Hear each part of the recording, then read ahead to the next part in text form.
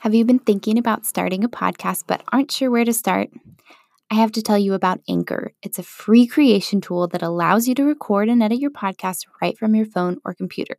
Not only that, but with literally one click, they distribute your podcast to platforms like Spotify, Apple Podcasts, and many more so you can reach more listeners. They make it so easy. It was a no-brainer for us. Try it out. Download the free Anchor app or go to anchor.fm to get started. This is the More Than Work podcast, where we talk all about how to gain more satisfaction in your job. It's possible to enjoy your life and your work because business is personal. And now, today's story.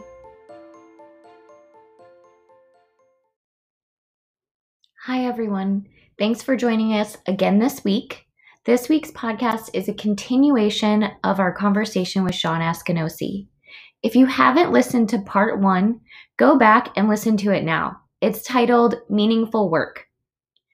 I think you'll still get a lot from part 2 if you decide not to go back and listen to part 1, but I think you'll get more if you do go listen to the whole conversation from start to finish. Enjoy, and we'll be back next week with more conversations, tips, and topics from our team on the More Than Work podcast.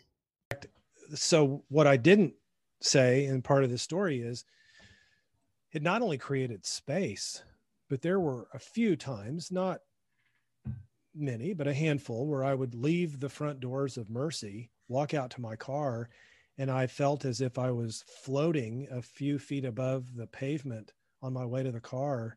And the word that I use to describe that is joy. And the joy was so massive leaving the hospital after those experiences that it was as if I was levitating off the ground. I'm sure I wasn't. I mean, I didn't ever look. Maybe I don't know. Maybe I was, but probably not. But it didn't matter if my body was not levitating because my soul was. And so I talk about this in the book, and I love Khalil Gibran, who says that our greatest joy is our sorrow unmasked. And so what you said is, I love how you put that about creating the opposite of those moments, with people at the hospital, this moment and this moment and this moment that was the opposite of my moment. And the result of that is the unmasking of my greatest sorrow, which gave me, paradoxically, my greatest joy. To this day, the greatest joy that I've ever felt.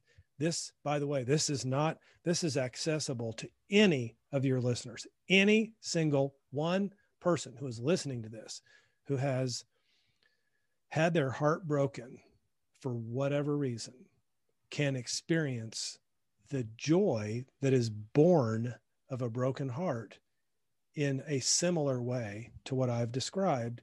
And by the way, it doesn't have to lead to a new job or a new career or new anything. It can just be, how awesome is it to experience this kind of joy? Yeah. I love that. And Sean, you have so much energy and ability to create things and truly an entrepreneurial spirit. I did want to mention that you were able to spin, and it's almost, I don't want to say it's a side note in your story, but you started a whole nonprofit to help the youths of the world that's around there. You want to talk a little bit about that? Lost and Found Grief Center is a place that I co-founded with Dr. Karen Scott about 21 years ago. And it was in the midst of this struggle that we were that we were talking about. And so what we did is Karen and I retained the people from the Dougie Center in Portland, Oregon, to come to Springfield and teach us and other volunteers how a support group system could work, where kids, teenagers, young people heal each other in a group setting. And so we paid them to come teach us. They were the premier grief center at the time. They still are. And so from that moment, we started doing groups. We started in my law office at Walnut and National, and then we bought a building, and now we have our own beautiful building near Glenstone and Sunshine, and we have served people in a 22 county area all over Southwest Missouri, all for free. Thousands of kids and families who've experienced the death of a parent or sibling. And Karen recently retired, and we just,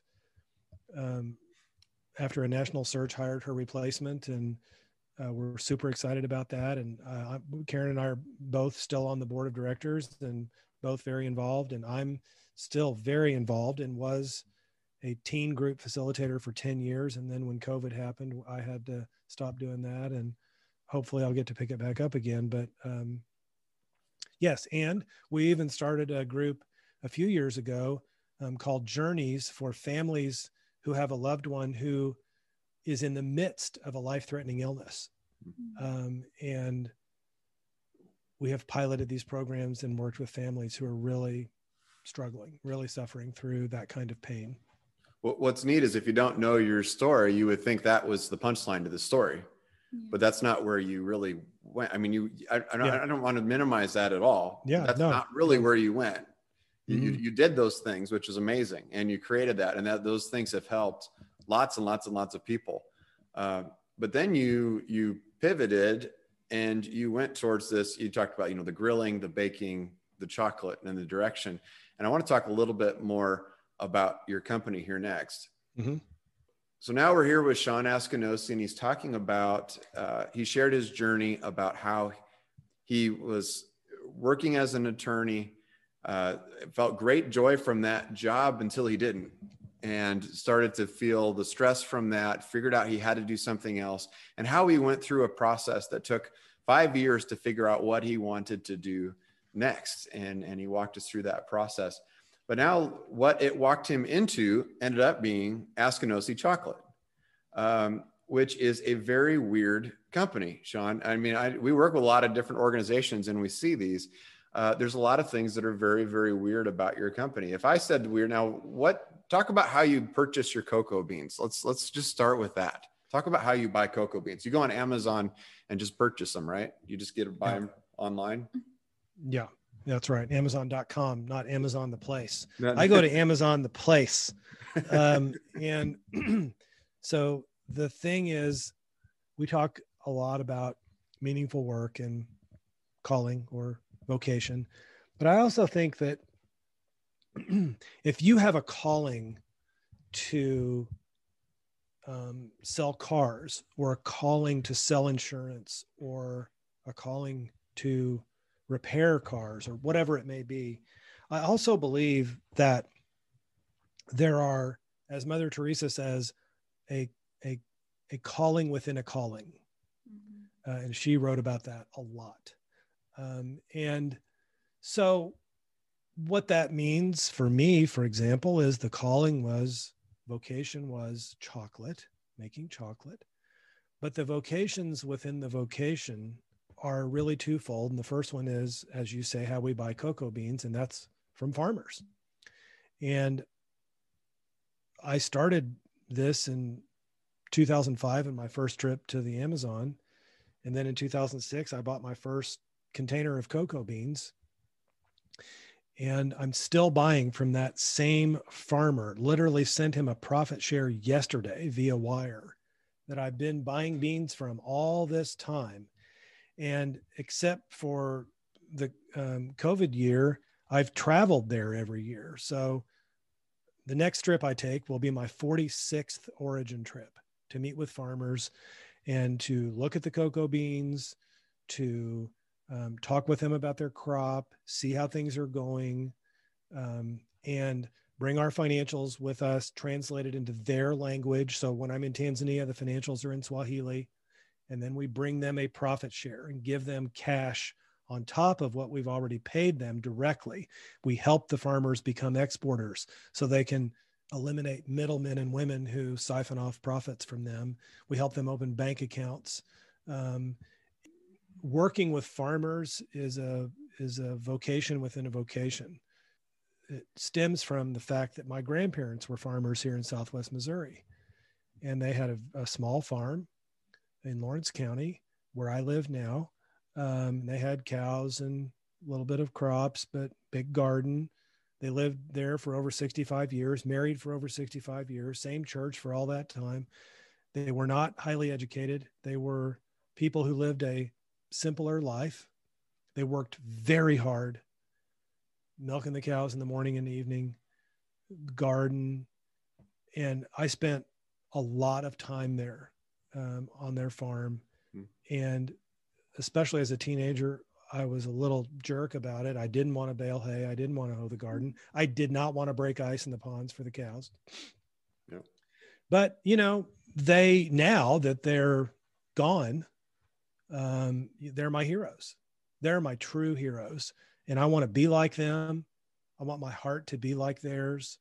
And so 15 years ago when I started this thing, I knew I wanted to have a relationship with farmers because of my grandparents. So when I'm with these farmers in wherever, Tanzania, Philippines, Ecuador, Amazon, buying cocoa beans, I'm with my grandparents.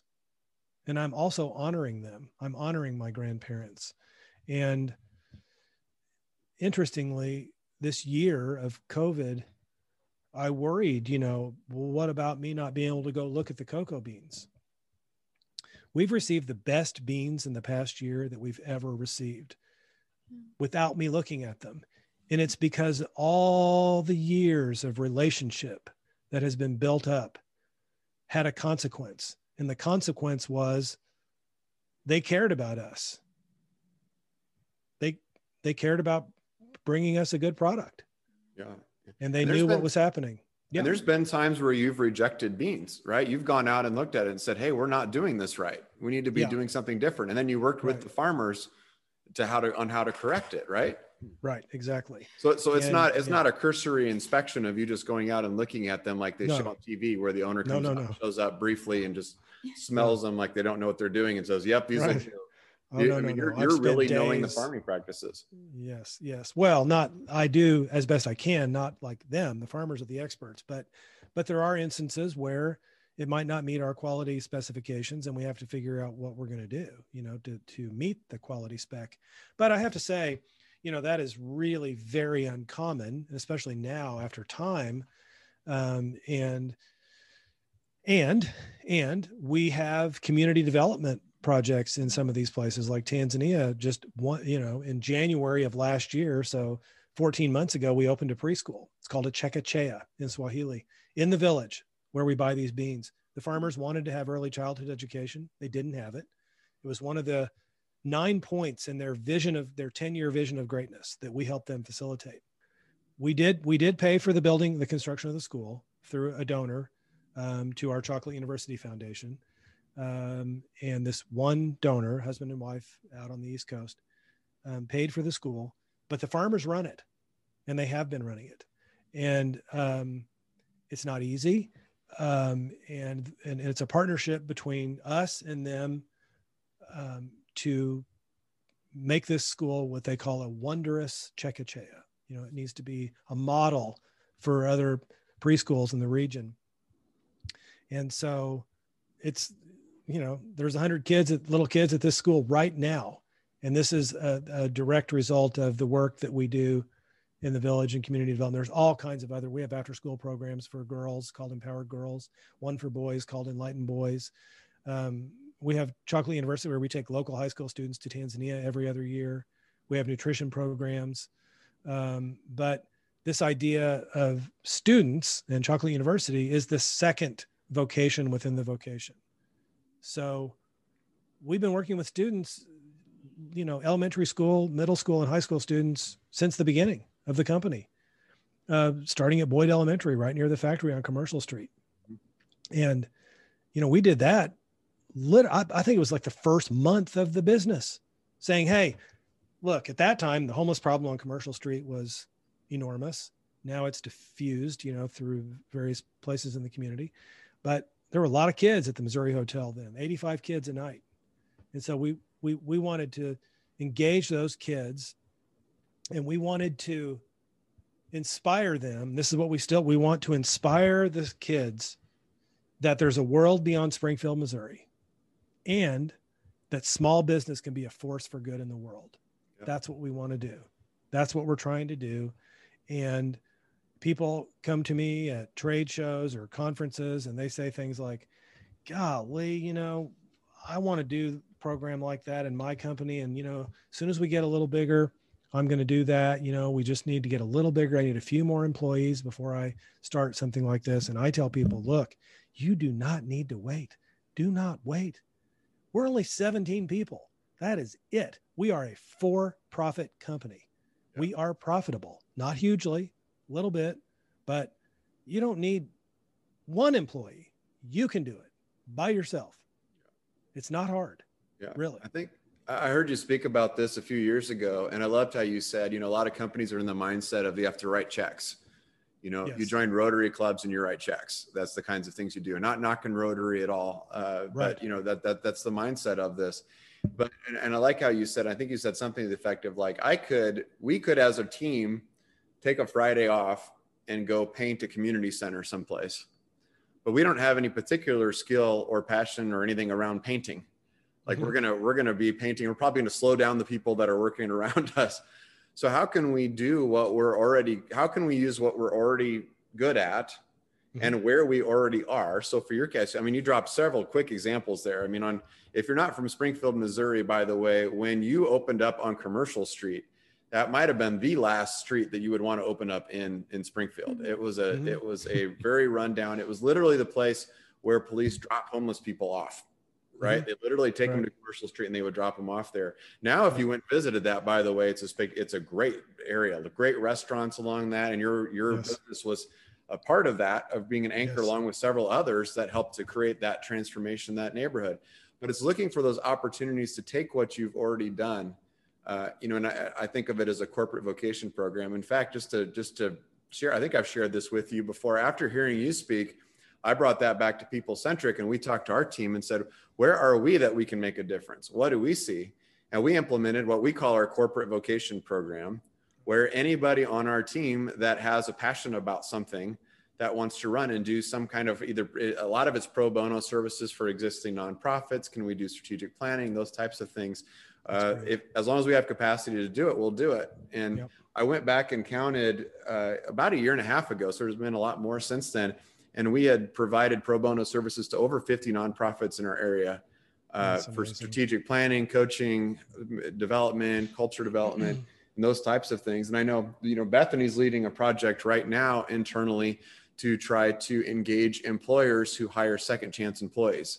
And that's a project Bethany brought to us last year. And so we're diving into the middle of that. But that all came from you pointing out your corporate vocation doesn't have to be something that's outside of what you already do. Right. Well, thank you. Gosh. And I do recall you telling me about that. And that's quite humbling to hear. And, but I'm heartened by it. This is what it's all about. And you're right. We don't, in our effort to help, we don't want to make more work for the people that we're helping, in air quotes. And this can sometimes be the case. It can be the case sometimes on mission trips. God bless them, when they're going to build a building, and local contractors and construction folks can often do much quicker work than, a team from, wherever, America going to, dig a ditch or build a building. But you're right. So where can we find a place in our supply chain or among our clients where there might be an apparent weakness that we can help strengthen? And this is what you did. This is what you've done. I'm so happy about this. That's great. It's fun. And I like that you said, it almost, you don't have to look for it again. It's kind of similar to looking for the personal vocation. You're not researching or what things can we go do or anything.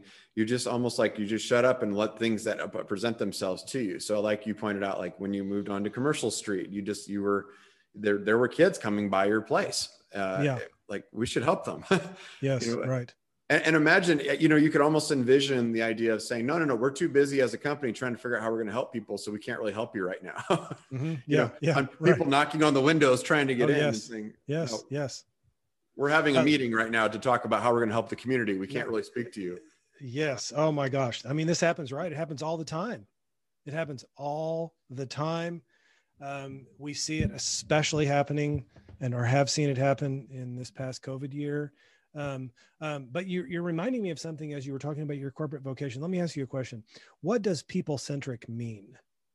What does that mean? So our vision is to put people at the center of every organization. So the idea is that I think that a lot of organizations have been designed really around processes and the product and the thing that you make. And what we see is that organizations that go back to the people that make the product and the people that use the product are really where we should focus.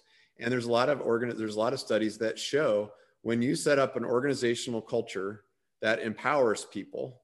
And to me, the definition of empower isn't, hey, I'm your manager, so Sean, I'm going to empower you to go do something. That's not my power to give you. To me, empowering is helping you to realize your own potential, putting you into a place where you can maximize who you are as a human, but also really align our teams as the other side, aligning, having a clear vision and saying, this is what our purpose is. And everybody who's on board with it, let's go, let's do this. And everybody who's not, thank you, but you need to go someplace else. People are happier, organizations do better. It's trying to put people back at the center of the organizations. That's what people-centric means. Okay. And what is people? What is a person? What is a person? Yeah. I'm not sure where you're going with that. Well, what's a person? How do you define person? How do you find a person? Yeah.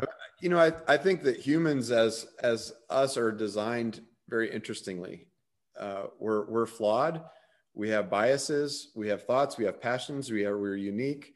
One of the things we study is something called self-determination theory, where we are very motivated as humans when we work within our strengths, when we have some autonomy, when we have some purpose. I think that what's neat about us as humans and people is the potential that we have is really unlimited, and we'll never fully realize that potential. But when we work towards it, it's the opportunity to almost create. It's an opportunity to almost wake up. If I got religious about it, I'd say it's kind of a heaven on earth kind of a thing. I think that I meet people who go to their jobs, they do their jobs. I've got a good friend of mine. I hope he's listening. But he told me, I don't enjoy my job, but who does? And he's been in his career. He's more than halfway through his career right now. I think that's a form of hell. Where I'm going to spend a lot of my life doing something that I don't even see value for, and I don't know where that's going. So to me, I don't know. I haven't thought about, how you define people. Yeah, I was going to add that I think that we've also been trying to challenge ourselves on the people side, as far as who do we mean by people? Do we really mean all people whenever we say people-centric? And I think that's part of that, what Don was sharing a little bit about this project that I've been working on, and Don, we've been working on it together, is with Second Chance Employers. And if we're really people-centric, do we really mean all people? And do we really care about getting all people into the center of every organization? And I think that's a big motivator for us, and it aligns well with what we do, even though it's different than what we're doing most days. Yeah. Mm-hmm. I like that. So I think that's awesome. And I want to, if you don't mind, drill down a little bit further on this notion, though, of people. I understand the centeredness of this concept. I understand it. And I love how you're asking yourselves the question and encouraging others, do you mean all people? And if so, how are they, where is the center? So if it's people-centric, what's the center? Is it the center of the Department of Finance in the company? Is it the center of the marketing department? Is it the center of the production department? Is it the center of a team? Is it the center of me? I mean, what is the center? And I also think it's very interesting to ask, not in a flippant way, but what is the person? Are we talking about, is the person the words and thoughts that are manifested in a meeting about what their goals are? Is it something deeper than that? And I would suggest that it's something deeper than that. Yeah. And I would suggest that the definition of a person, John O'Donohue, I quote him a lot in the book. He died in 2008, poet, philosopher, Catholic theologian from Ireland. I could listen to him, read the dictionary, and it would just, I would be entertained for hours. But he believed that our body, the physical body, inhabits our soul, not the other way around. Most people think that the soul inhabits the body. And he believed and wrote about the soul as almost like this thing that others can't necessarily see, that we inhabit, that we are in, almost like a bubble or a sphere or a protection or whatever that we inhabit. And so for me, and I believe that too, and for me, when I think about people, to me, the person now on earth is seen as, we could say, mind, body, and soul. Mm-hmm. And what we really want in this work, you and me, the three of us, what we want is we want to find a way to unlock the perceived inability to communicate directly to the soul of a person. And that sometimes, our conditioning, our cultural conditioning, our family conditioning, our friend group conditioning gets in the way of that communication. And so our thoughts, our words, the images that we perceive, the objective experiences that we have, those are all not the real us. They are not our true nature. So the fact that I, want to, buy a new car, or that I want to go to Mexico on vacation, or I want to go back to Puerto Vallarta, or I'm going to be really depressed if I don't get to go to Puerto Vallarta this year. Sure, that's okay. That's not my true nature. Mm-hmm. Yeah. That is not my true nature. And so our true nature is indestructible. Our true nature is comprised of love, beauty, truth, peace, and happiness, kindness, joy. That is our true nature. That is impenetrable. It is indestructible. And so I think that the challenge and the creativity that, that you guys are using in this second chance is a perfect example of this, which is, how do we communicate with others in such a way that their soul says, oh, okay, everything else, get out of the way, move aside, step aside any biases I might have, step aside any prejudgments that I might have. Let my soul in here. Yeah. My soul wants to hear this. My soul wants to give this person a chance. Yeah. I'm not going to listen to what my mind is saying, all the 50 reasons on the con list, Mm-hmm. Yeah. I'm going to let my soul have one reason on the pro side, and that's going to be enough. So that's why I think that's why I absolutely love the name of your company, because that is what it's all about. It doesn't get any deeper than that. And so, and when you're talking about people centric and you want to get to the center of a person, it is not the physical center.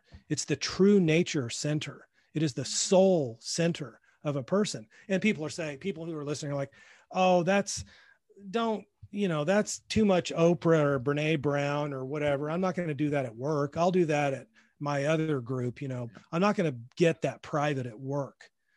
I'm not asking you to, become, a 10 on the vulnerable scale at work. I'm not asking that. What I am asking is that the entire organization have a culture and an environment in which people can expose their weaknesses and not be destroyed, gobbled up, chewed up, and spit out for exposing a little bit of their weak side. That's what I'm asking. Can I interject here really quick, Sean? I love that, because I think that that's when we see the greatest impact, is when we, and I'm oversimplifying this, but when we connect at a soul level with people. And I think that when we do coaching, whenever I get to do coaching with people, I think it's most impactful whenever we can have that connection, of that soul level connection of, I'm seeing you as a person, and I'm seeing what's going on in your heart and in your mind, and all of those things and the struggles that you have. And then how they connect to work happens, but it might happen as a secondary thing. So we might have to start somewhere first before we can get to that work piece, because we can get there. It is important. But that first piece is, I think, huge. So I love the language that you're using around that. Yes. The other thing I think too is that the universe will always grant us, always. You could say God will grant this prayer, or the universe will make a way. If we meditate on and think about or pray about our desire to make a way for a person, I'm not talking about magic. I'm just saying that the universe wants this to happen, this kind of connection with people. And the universe, I think, will go way out of its way to find a way for us to have opportunities to meet people where they are, if we're open to it. You know what's really crazy, Sean, and I know you agree with this part, is I know that that's true, because like you mentioned a list of words. You talked about peace and love and hope, and those aren't words that people typically use at work. Like, that's my place of all those things. But what I do know is that the companies where those words are used, and companies like yours, they do better. It's not just it's kind of neat to do this on the side. They actually perform better. That's what, to me, how neat is that? Like, that blows me away. So, I mean, my background was engineering. So I've got a little bit of scientist in me. And I've always been confused about the idea of, the science versus religion thing, because if you look at science and you step back and you just go like, holy cow, the brilliance of this is unbelievable. I don't know where it came from, and not to get overly religious here, but I don't know. It doesn't matter where that came from. Can we appreciate it? Can we appreciate the art that goes into that? How cool is it that I can go to, if we have a company and everybody just shows up and they just do their job and they go home in their industry, that company will not perform as well and not be as profitable than the company that does have a purpose, that triggers that soul within us. And then the souls interact with each other and interacts with other people. And what it does is, like what you've done with Askinosie Chocolate, is you've created a business that is feeding thousands of kids, half the world away, that has helped to improve the quality of life, in your community, that has helped individuals to be able to, deal with their grief, while it's happening, and then even in post event, and how that has also, that those haven't been sacrifices for your company. No, they help your company. They do. They make us who we are. And I talk about this a lot, which is, you could give our chocolate recipe to somebody down the street and give them our beans and say, here's how we do it, go make it. And it wouldn't be the same chocolate. Because, and this is true for your industry. It's your company. And this is not a new agey kind of thing. I'm saying that it's the truth. The people that we are, absolutely connected to the product and service that we deliver. They are inextricable, and always have been. I mean, go watch It's a Wonderful Life and tell me that they're not. I mean, they are. Right. And so Khalil Gibran, my friend again, said, if you bake a bread with indifference, you bake a bitter bread that feeds but half man's hunger. And at Askinosie, we don't make a bitter bread.